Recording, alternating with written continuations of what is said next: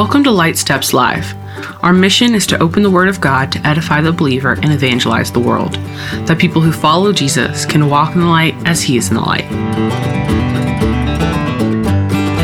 Let's turn our attention today to James chapter number 3. We're going to pick it up in verse number 5. James 3, verse 5. So also the tongue is a small member, yet it boasts of great things. How great a forest is set ablaze by such a small fire. And the tongue is a fire, a world of unrighteousness. The tongue is set among our members, staining the whole body, setting on fire the entire course of life, and set on fire by hell. Verse 7, for every kind of beast and bird, of reptile and sea creature can be tamed and has been tamed by mankind, but no human being can tame the tongue. It is a restless evil full of deadly poison. With it we bless our Lord and Father, and with it we curse people who are made in the likeness of God. From the same mouth come blessing and cursing. My brothers, these things ought not be so. And I'll add, this is from Tim, my sisters, these things ought not be so. Does a spring pour forth from the same opening both fresh and salt water? Can a fig tree, my brothers, bear olives, or a grapevine produce figs? Neither can a salt pond yield fresh water. Let me go ahead and read verse 13. We'll use this verse in this session and the next.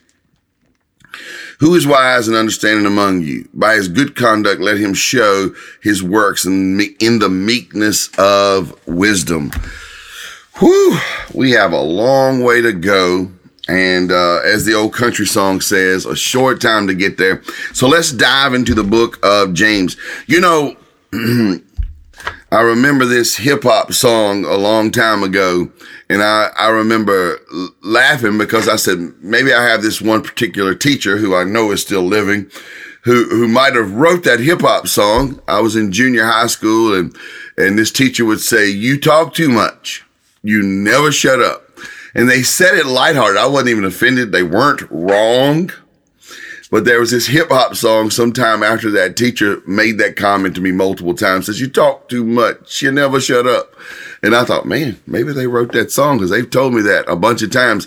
I would get in trouble a lot of times simply from being talkative and goofy, in class. And so when I read the trouble that we get from the tongue, most of James chapter 3 is wrapped up in those issues.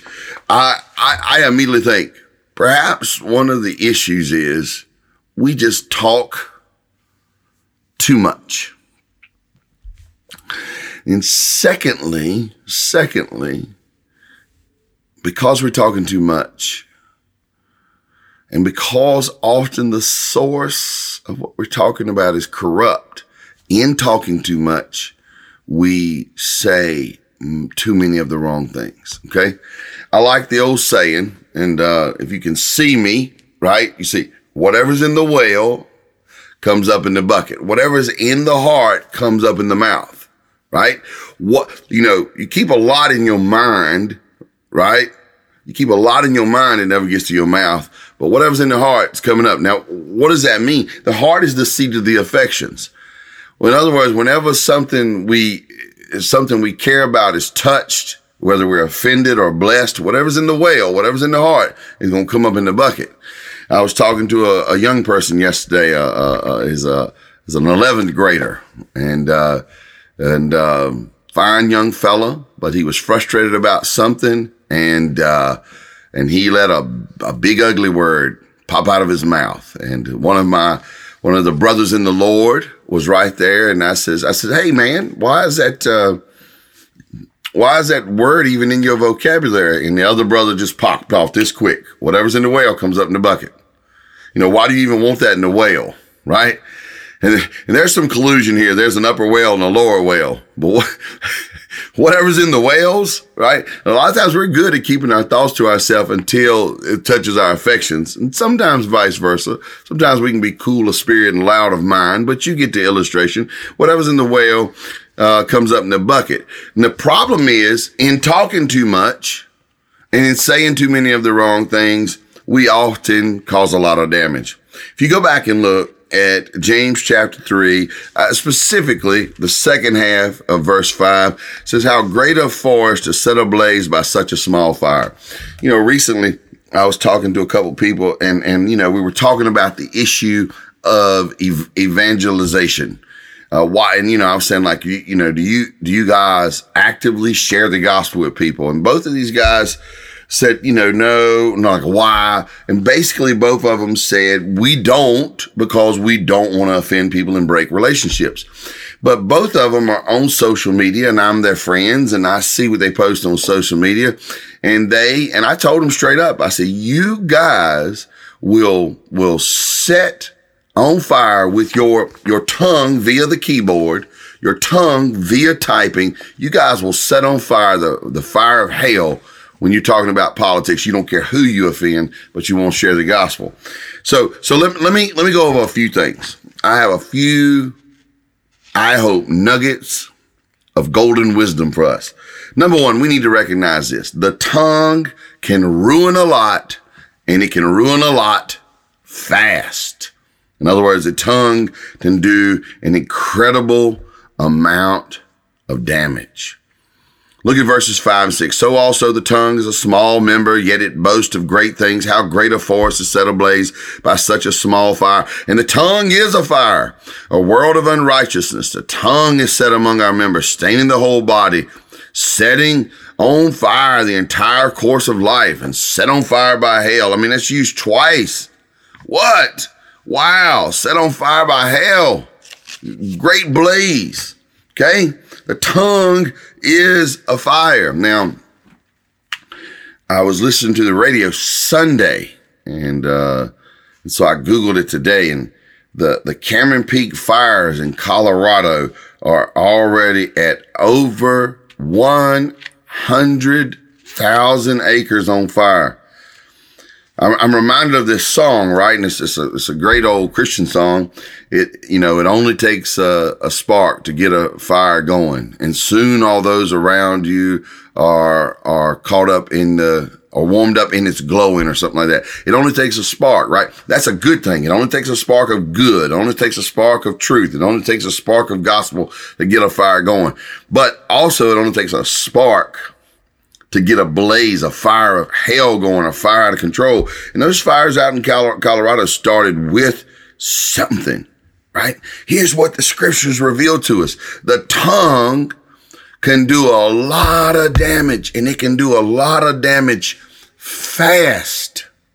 I mean fast, and I mean big. Fast and big, right? And we need to be aware of that. We need to be aware of that, not just on a daily basis, on a moment basis. We never like it when people say hurtful things to us, but we're rarely cautious about saying hurtful things. So many times, some little bit of innuendo, some rumor, some discussion that gets started, the next thing you know, it's out of control. It's really out of control. It's crazy. And in this political season, it's doubly crazy. I sat down to a peaceful dinner the other night, and somehow or another we got to talking about the two candidates, and next thing you know, there's tension. There's tension immediately. I was like, whoa, let me just ram this hamburger in my face and hush. And that's what I did. And then I turned to my daughter, who was also at the dinner. I says, how about me and you vote for Kanye West? And we had a good laugh, and we ate our burgers, and we hushed our mouths. Okay. So first off, let's see that the tongue can ruin a lot fast, but we also need to recognize that the tongue is restless constantly.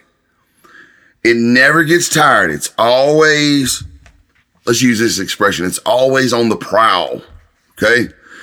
And I use that intentionally. We think of one of the images of how Satan works is he's a roaming lion seeking someone to devour. I think a lot of times he recognizes in partnership with his work is the tongue of any average person, any person. That tongue is just restless. You say, where'd you get that? Look at verse 7 and 8.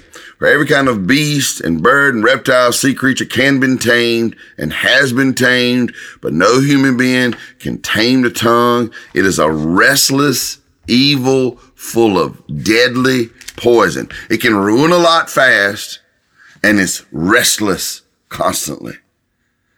Wow, the tongue is poisonous. All right, so I know I'm a big guy. I'm a big guy, and big guy not always in the most positive ways. Let's call it what it is. I'm fat, but I'm also pretty strong. And over the years, I have broken a lot of things that I didn't mean to break. I'm been really notorious about, just grabbing something and, with a wrench or a pair of pliers, and I'm just going to, just move it. And my intentions are just totally good. And, in my overstrength, I just mishandled it or broke it. And you get that expression, you don't know your own strength. You'd never know the own strength of your tongue. And I don't know why the human being is wired this way, but we can get 5,000 positive comments when we're kids, but we'll tend to remember those 3 or 4 really hurtful things that teachers and friends and parents and grandparents said to us that just stuck with us. I say it again. I say it constantly. They say sticks and stones break my bones, but words will never hurt me. Hogwash. Words flat out hurt. So the tongue can ruin a lot fast, but it's also restless and poisonous. It's always on the move, and it can really do a lot of damage. And also, it often reveals how broken we are. So where did I get that? It can ruin a lot. It's restless, and it also reveals how broken and hypocritical we really can be. So where do you get that? Well, look at verse 9. It says, with it we bless our Lord and our Father, and with it we curse people who are made in the likeness of God. From the same mouth come blessing and cursing. These things should not be so. Amen. Amen. I don't understand often how somebody can straight-faced sing the hymns on Sunday morning and cuss their coworker on Monday morning. I don't know how folks can pray the prayers and then go home and bicker and fight and yell at their spouse and their children and not get along with their greater family, their in-laws, their brothers, sisters, their neighbors. I don't get it, right? And so what we say often reveals our brokenness. And that's sort of on the positive side. Revealing our brokenness is on the positive side. On the negative side, it reveals our hypocrisy. Right? Say the love of the Lord, but then we don't actually have language that matches up to it. And in doing so, in revealing our brokenness and our hypocrisy, we can see that we're supposed to be fruit-bearing people. We know that from several places in Scripture. James 15 verses 1 through 8 is the best place to go find it fast. But look at what James says in verses 11 and 12. Does a spring pour forth from the same opening, both fresh and salt water? Can a fig tree, my brothers, bear olives, or grapevine produce figs? Neither can a salt pond yield fresh water. What he's really saying here is it might reveal something about us. It might reveal that we're not actually who we think we are, who we claim to be. The heart of the problem is the heart of the problem. I recently saw a picture of a couple holding a handmade sign, and it says the problem is here, and it had an arrow to the heart, and it's got to be fixed here, and it has an arrow to a picture of the home before it'll ever be fixed here, and it had a picture to the world. And I thought that was awesome, right? Because it is. Whatever's in the well is going to come up in the bucket. That's the title of today's message. Whatever's in the well is going to come up in the bucket. And to fix the tongue is, the first place it's got to be fixed is the heart. And oftentimes we think, well, I've got a good heart, or he's got a good heart, she's got a good heart. Well, the heart is deceitful and wicked, but a lot of times our speech reveals that we have a sort of fruitlessness over an issue or over a season that is really not good. Now, on the one hand, that can be an issue for despair, but on another hand, it can be the proof that we need to take it to Jesus. We need to take it to the Lord. Now, what I know always about myself is I need Jesus. He always gave the right answer. So he always knows the right answer. I don't need to just go get an answer. I need to walk in abiding fellowship and be getting answers. I don't need to just go get a word from the Lord. I need to be getting words from the Lord. It needs to be very, very relational in that way. Does that make sense, brothers and sisters? We need Jesus, and the tongue simply reveals that we need Jesus. It shows us our hypocrisy, it shows us our brokenness, and it reveals how desperately we need Jesus. I'm sure you have no problem agreeing.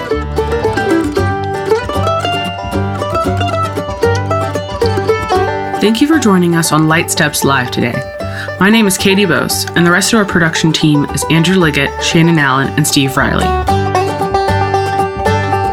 Music provided by Banjo Ben Clark.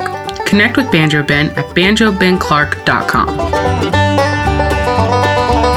Tim Bose is a pastor of East Rock Community Church and the executive director of My Life Matters, a gospel ministry with a focus on making disciples who become lifelong followers of Jesus. Discover more about My Life Matters at mylifematters.club.